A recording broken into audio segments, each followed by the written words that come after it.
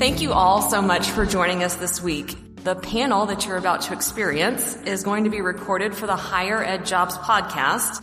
It'll be a discussion featuring 5 staff and faculty members from the very local University of Louisville. The panelists will share their expertise in student success, program development, leadership, and funding that fosters institutional commitment for the military-connected community at U of L. The panelist discussion will include creating buy-in and leveraging existing institutional mechanisms, establishing a veteran employee resource group, hiring military-connected staff and faculty, and funding best practices and strategies. If y'all will help welcome our panel up here.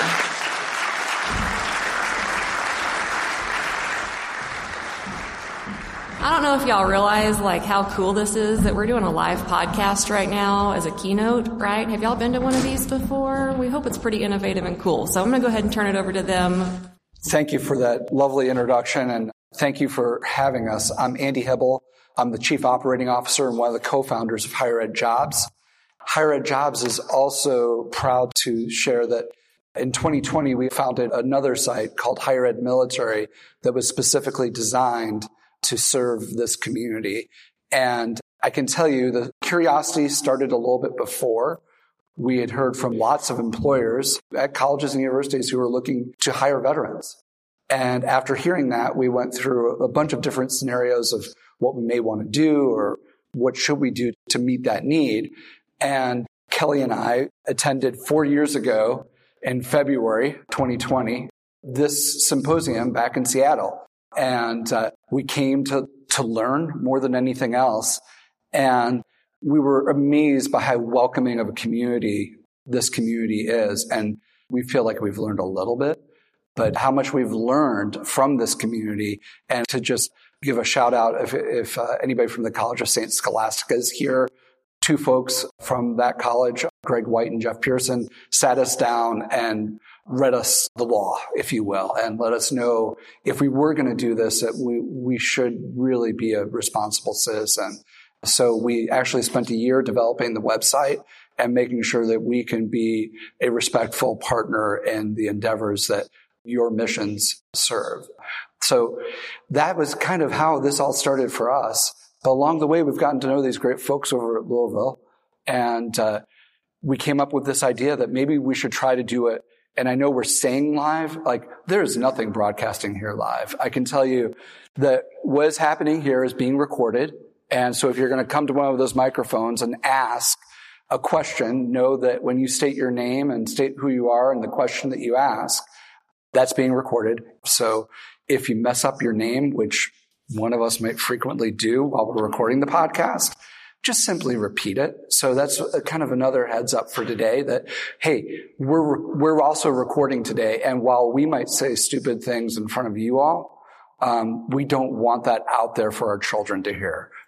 So having organic laughter is not discouraged here. We're not watching golf here. There's no polite clapping necessary. With that, my co-host and partner in this endeavor, Kelly Sherwin. Thanks, Andy. So I'm going to try to multitask here and click ahead. So as Andy said, I am the co-host of the Higher Ed Jobs podcast. I'm also the director of editorial strategy. So normally on our podcasts, I will take this time to introduce our guests and I'll give a little bio of them, but you guys don't want to hear from me. So I'm actually going to turn it over to our panelists, who we are so thankful that they have agreed to speak with us. I'm so looking forward to our conversation. So I will turn it over to you. Thank you. As the slide says, my name is Alan Kellogg. I'm the Chief of Staff for the Athletic Department. I retired from the military in 2022, so I've been in the position. I had a short transition of about 2 weeks from the military to when I started at U of L. Great to be here today. Appreciate the opportunity to come speak to you and just appreciate your work with military-connected students. Good afternoon. I'm Jessie Murnock. I'm the Senior Director of Presidential Operations, which in military terms is like the XO for the President. I retired from the Army in 2020 out of the University of Louisville Professor of Military Science position and have been in this role since then. Happy to be here. Thanks for hosting. Hi, my name is Jeff Sun. I'm a professor of higher education law at the University of Louisville, and I also serve as Associate Dean for Innovation and Strategic Partnerships. In other words, I just do research, so that's my job. Hi, everybody. I'm Megan Pfeiffer. I'm an Associate Professor of Higher Ed at U of L. I'm currently chairing the Department of Counseling and Human Development. But I had the pleasure of working with Jeff on our Master Educator course for a number of years, which is a point of pride for us. So we love seeing this many veterans and veteran-friendly folks in one room. Welcome. Good afternoon. I am Kyle Hurwitz. I am the director of the Center for Military Connected Students. Retired from the Air Force in 2018 and started at the great institution. Thanks for having us today. Very much looking forward to this dialogue. Not that I speak on behalf of these fantastic folks, but let me just say from the University of Louisville's perspective, we don't have all the answers. We know that. Hopefully we get more from you than you get from us today. So thanks for your time. Thank you all for introducing yourselves. So I know all of you guys can see our agenda in the room here, but for those listening to the podcast later on, I just want to go over a little bit of the topics that we're going to talk about. So we will talk about creating buy-in, leveraging existing institutional mechanisms, and avoiding echo chambers for institutional support of the military-connected community. We'll also be discussing veteran employee resource groups. We'll be talking about experiences hiring military-connected staff and faculty. And we'll talk about some lessons learned pursuing funding for the military-connected hiring programs and initiatives. And then we'll allow some time at the end for some questions and answers. So let's get started with our conversation. Kyle, I'm going to toss this one over to you for our first question. It's actually a two-part question here. So as we know, every institution is a little bit different in how they're structured, and some institutions might have an easier time implementing military inclusivity efforts than others. Kyle, what advice do you have for people to get more buy-in and support from their leadership team and other departments to make these efforts more feasible? Yeah, thank you. First of all, I think I need some binoculars to see you way down there. Structure matters, right? We all know that. Not all senior administrators have military-connected students as a priority of focus. And so each of you face unique challenges in that vein, depending on the level of support or not you receive from your managers and all the way up to your senior administrators. I'll tell you from a personal perspective, I'm blessed in that my center reports directly to the provost with a dash line to Jesse in the president's office. And the extent in which I found senior administrators, so I've been at U of L almost 6 years, we're on our third president, 2 presidents and an interim president. The extent to which they are interested, invested in military-connected student issues and challenges largely depends on their academic background, where they've been working, proximity to military installations, family members who served in the military, close friends that served in the military. So I would say that there's that spectrum, and your senior administrators are going to be somewhere along that spectrum. Again, we're blessed at the University of Louisville, and that the 3 people we've had most recently as our president or interim president have been very, very vested in these issues, which has allowed us to move the needle on some significant issues, which we hopefully can discuss later on. So that's what I would say first. The second thing I would say is, of course, serving these students is the right thing to do. I don't think you'll get an argument about that from any senior administrator.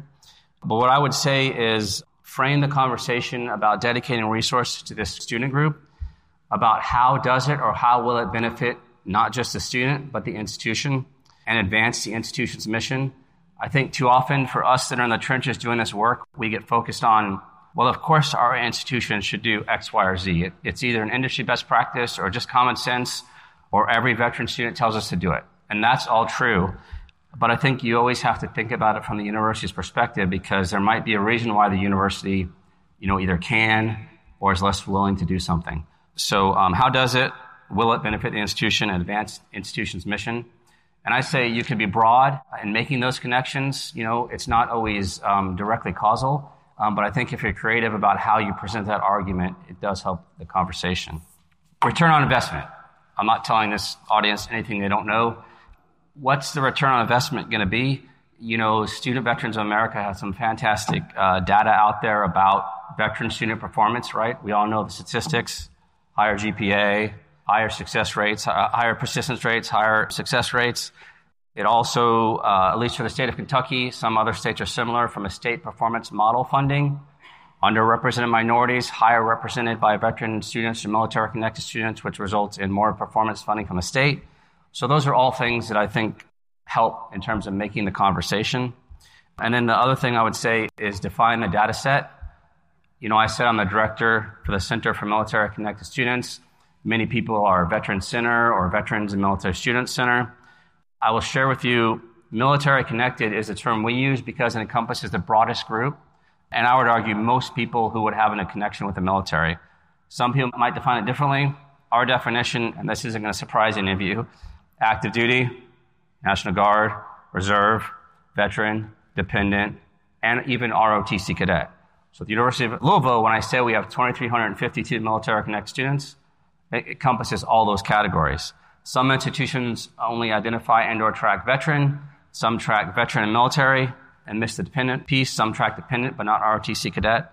And so for me, I found that helpful. When I can talk about 2,352 students, which is 10% of our enrollment of 23,000, it's impactful in terms of making the case for resources and prioritization and funding. And I will tell you two last things. In academic year 2019-2020, we had 1,397 military connected students. Thanks to some of the things we've been able to do, we now have almost 2,400, as I said. Part of that is because of the things we've done. It's like chicken or the egg. Is it the things we've done, or is it the fact that we've been able to more accurately identify and capture them, and therefore that number grows, that N grows, right, because we're bringing in more people? And I would argue it's both, and hopefully we can have a conversation, dialogue about that. So hopefully that was useful. Thanks, Kyle. My second part has to do with the echo chambers, but Megan, do you have anything to add to that? About echo chambers or about the first question, or do you want to skip to the echo chambers? I think he handled it beautifully. Okay. So, Kyle, do you want to touch on the echo chambers and how they impact the efforts? Yeah, the irony here is we're in an echo chamber, right? We're talking to professionals in this space, most who have more knowledge and experience doing this job than I do, and we're talking about the same thing, largely by, with, and through the same lens. I would bet that most folks in here are military connected in some form or fashion. And so I think we all know that tends to cause us to look at issues, challenges from the same perspective, which isn't necessarily a bad thing. And so one of the things we've, as a group and as an institution, have found, particularly me, is looking at military connected or veteran student issues through a lens that doesn't involve the word military. And I'll tell you how I do that. You know, I talk to my counterparts who direct the Women's Center, the McConnell Center. I know all your institutions have similar things. I could go on and on and on. Those centers serve completely different student groups. And the one thing I will say is we get paid to be passionate, to advocate for the needs of our students, right? For us, that's a military connected or veteran student. That student group is no more important than any other student group on campus. Sometimes it's easy to forget that because we're so vested and passionate about it. You know, the Latinx center director is just as passionate, just as convinced that his practices are going to be impactful, that resources will impact his students. And that is all true. And that's why I think it's important to get out on your campus and find people who have different student groups. One of the things I have learned the most about is see how my counterparts spread awareness about their services, how they track engagement, how they evaluate the effectiveness of their programming. Again, that's not rocket science, and I'm sure you all do it in some form or fashion. I just have really learned from people on my campus who aren't doing that to and for military connected students. It's different, sometimes better, sometimes not better, but there are different ways to do it. There are different tools to use. One particular time, a counterpart was able to tell me that our student ID card, a card on card, shocking that University of Louisville cards be card on card, has a capability to be used to be scanned when they go to a facility to receive services. And by that single scan, you get all kinds of information. You can use name, ID, major, college, GPA, services they're receiving. So then you can begin to better understand who you're serving, why you're serving them, so you can better understand kind of, what resources to dedicate towards either supporting them or early intervention. Our Vice President for Community Engagement. If you don't know, Louisville has a very rich history as a diverse city. Obviously, Muhammad Ali is from here. I'm sure most of you know that. But our Vice President for Community Engagement has been able to take me on the community and introduce me to some of the constituencies and some of the people that they interact with and his team interact with, to learn about the kinds of things the community both views the university as and needs from the university. And that has helped as we've thought about how we do the same thing for our students. What do our students need? How do we better serve them? Again, not tied to the military lens. That's great. Kyle, thank you so much. I feel like there's a theme there that you are really open to listening and learning and not siloing yourself and pretending that you know everything and working with the community. So thank you for that. Kyle, once again, I'm going to direct this question first for you, and then I would ask any of the other panelists who might want to join in, if they could join in as well. Can you tell us about the University of Louisville Veteran Employee Resource Group and any advice you might have for other campuses looking to establish one? And I'm just going to give a little color to that. I think that when you're persuading, there's always the kind of the quantitative case that you make to stakeholders across campus. but maybe how some of the emotional storytelling also has been as you've made that case and tips you might have. Yeah, absolutely. Thank you for the question. I apologize. After this question, I think you're going to hear a lot less of me, audience. Employee resource group is nothing new. Some of you call it an affinity group. Some of you call it an association. Some of you call it an organization. They're intended to be places employees sharing a common identity come together to connect, to network, to create a sense of community, to share concerns. At our institution, there are 8 things like Young Professional, Black Faculty Staff Association, U of L Women's Network, etc. Our Employee Success Center provides each of these employee resources group with a very small stipend to support their operations. So that's the context for what ERG is. Again, I know you probably know this. I'll go back about 2.5 years ago. Actually, Jesse and I were having a conversation about how do veteran employees connect? We have a lot of resources dedicated, hence my center, to military connected students. How do veterans identify each other on campus? How do they connect? How do they network? All those things that ERGs are intended to do. And the answer was they really weren't. And there wasn't a mechanism for them to do so. Actually, I think it might have been Jesse who said, well, what about an employee resource group? You should talk to the Employee Success Center under the fantastic direction of our colleague of ours named Brian Beeford. So before I went to Brian, I thought to myself, what's probably the first thing they're going to ask me? Yes, yes, and yes. Are you a veteran and how many? Great questions. Thank you. And so I contacted HR and I said, do you know how many veterans we have employed at the university? And they're like, oh, that's a good question. Well, we can go in PeopleSoft and see, and all these caveats came out and the conversation got longer and then it circled back to it's self-reported.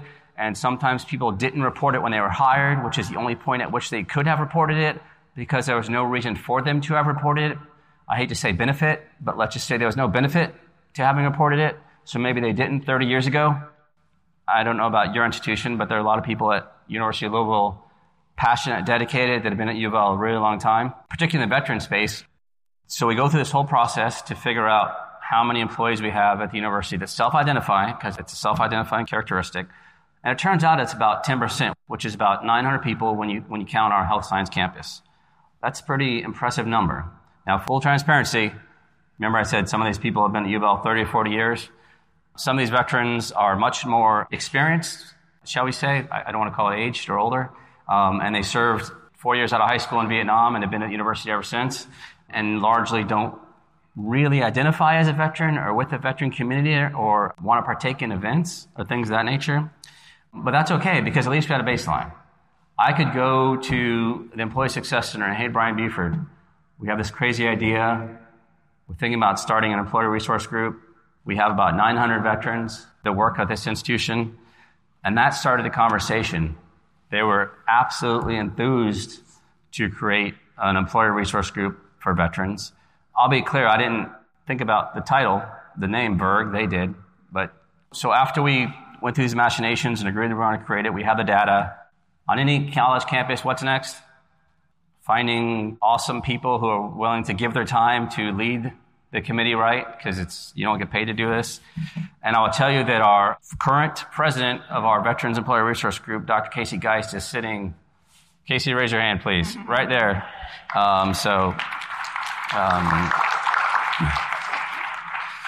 You can ask him all the hard questions and save the softballs for me. But I will tell you that Casey stepped up and said, I'll take this on. And I don't want to misspeak, but, I told you 900. I think through the initial process of asking people who had self-identified, this is what we're thinking about doing. Are you interested? I think we had about 80 or 90 people initially respond. We had about 30 or 40 come to the first event, if I'm not mistaken. And they've got a crew of about between 10 and 20 now that are dedicated, partake in events, belong to a message group, connect with each other. And ultimately, that's okay. If it's 20 people that didn't have a place to connect before, and they do now, then that work was worth it, because those people are going to tell other veterans that U of L cares about them, and there's a place for them, and there are other like-minded people. And so I think, that's the backstory, if you will. Thank you. Anyone else have anything more to add? Yeah, you're getting my wheels turning, Kyle, so thank you for those remarks. And I'm thinking both about narrowly employees who are veterans, and then a little bit more broadly, just our military-connected populations on campus in general. I worked in higher ed for a very long time, including multiple degrees, as a teacher, as a staff member, as an administrator, as a researcher, before the military ever crossed my mind in any way. It was never, there are certain areas where I can say, oh yes, but that's not my expertise, or oh yes, but that's not a passion I have. I didn't even think about the military in all of the ways that I had been challenged to think about higher ed. And I'm really grateful that I think we're at a time where we have a critical mass where we can change that. So that's not the case for future students, staff, faculty, leaders who are working with us in our organizations. So I would be an insider in the higher ed world. I strive to be a trusted outsider in the military world. I've not served. And so that positioning helps me to try to hold myself accountable for where I can make change in my own institution, which isn't always overnight. It's almost never fully funded. But these groups are helpful because they give us community and connection and shared experience and shorthand and sometimes a shared sense of humor and inside jokes. And Lord knows a common tie between us is acronyms, right? We might not understand each other's acronyms, but we both got lots of them. But you also have to go outside of that comfort group within your institution. And you have to make sure that at whatever their level, your partners on campus understand the value of working with veterans and military-connected personnel and their opportunities to understand it better. So I do think that emotional connection is not only important, but I find it to be quite easy. So Jeff and I were fully invested in working with military-connected students by the time we went to our first commissioning ceremony on campus. And shame on the people who invited us, because us and a few other administrators were sitting in the front row just crying the whole time because it was so moving. And we saw these wonderful stories of grandparents pinning their grandsons and former NCOs coming up to give their first salute to their niece, and just really powerful stories. I can't say it compelled and convicted us because we already had received those opportunities, thankfully, but it did give us a quick and easy tool to help spread the word, because people don't want to hear any more from me and Jeff saying how great the military is. They see us coming and they're like, oh, this again. So now we can say, oh, I don't have anything new to say. What's new with you? Oh, by the way, you want to come to this commissioning ceremony with me? So we all have resources on our campuses where we can help tell the story and spread the word. And strategically, that can be a really neat way for other people to say, hey, I've been thinking and I have a great idea. Shouldn't we be supporting our military connected people more? And you can say, wow, that is a great idea. You're so smart.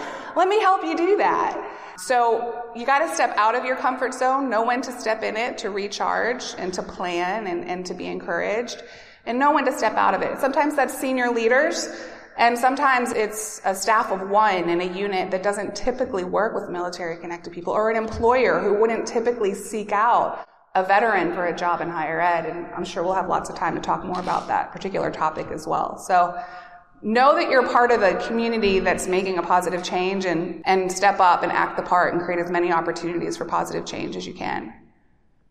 Sorry, I lied. You'll have me one more time. Thank you for that, Megan. That's one thing I wanted to mention. I completely passed over the emotional piece. So two things. I don't want to lie again. The first is, everyone in this room is, of course, familiar with Green Zone training, and I'm sure many of you at your individual academic institution either use that or have adopted a model that suits you and your institution's needs. At the University of Louisville, we have Redbird training, again, the cardinal theme. But ours is more broadly focused, not just on veterans. It's more broadly focused. It's military connected in general, hence the Military Connected Center. And we create allies. And so each academic center has a Redbird trained individual who is a resource at that college, at that department, to help students, but also to help their fellow faculty and staff members. I don't care if they come for the free lunch or if they come for the training, but we do it twice a year. We've done it for a year. We have more than 100 individuals who are trained. And we're doing it for selfish reasons, honestly. It helps us help ourselves. It helps us serve our students better. We have data now on the number of times that these people are able to intervene when a student has an issue, because we have a reporting mechanism whereby if they're taking action for a military connected student, they come back to us and say, hey, I helped Kyle Hurwitz do, X, Y, and Z with issue X, Y, and Z on this date and time, and I knew what to do because I attended Redbird training, or I knew what to do because my colleague Megan attended Redbird training, and she said, hey, have you thought about this? Or they refer the issue to us. That's also data. On the emotional piece, I will say, and I shared this with a good friend earlier, our president hosts, with the help of Jesse, a reception every year specifically for our soon-to-be second lieutenants. We have Air Force and Army ROTC at the University of Louisville. And it is the only purpose is a way to show these young men and women the thanks for the service they're about to do. It isn't a hard lift in terms of time, resources, or energy, but it does go a long way to signify to anyone who's looking from the outside that we literally put our money where our mouth is in terms of both serving the students and thanking those who are about to go off and serve.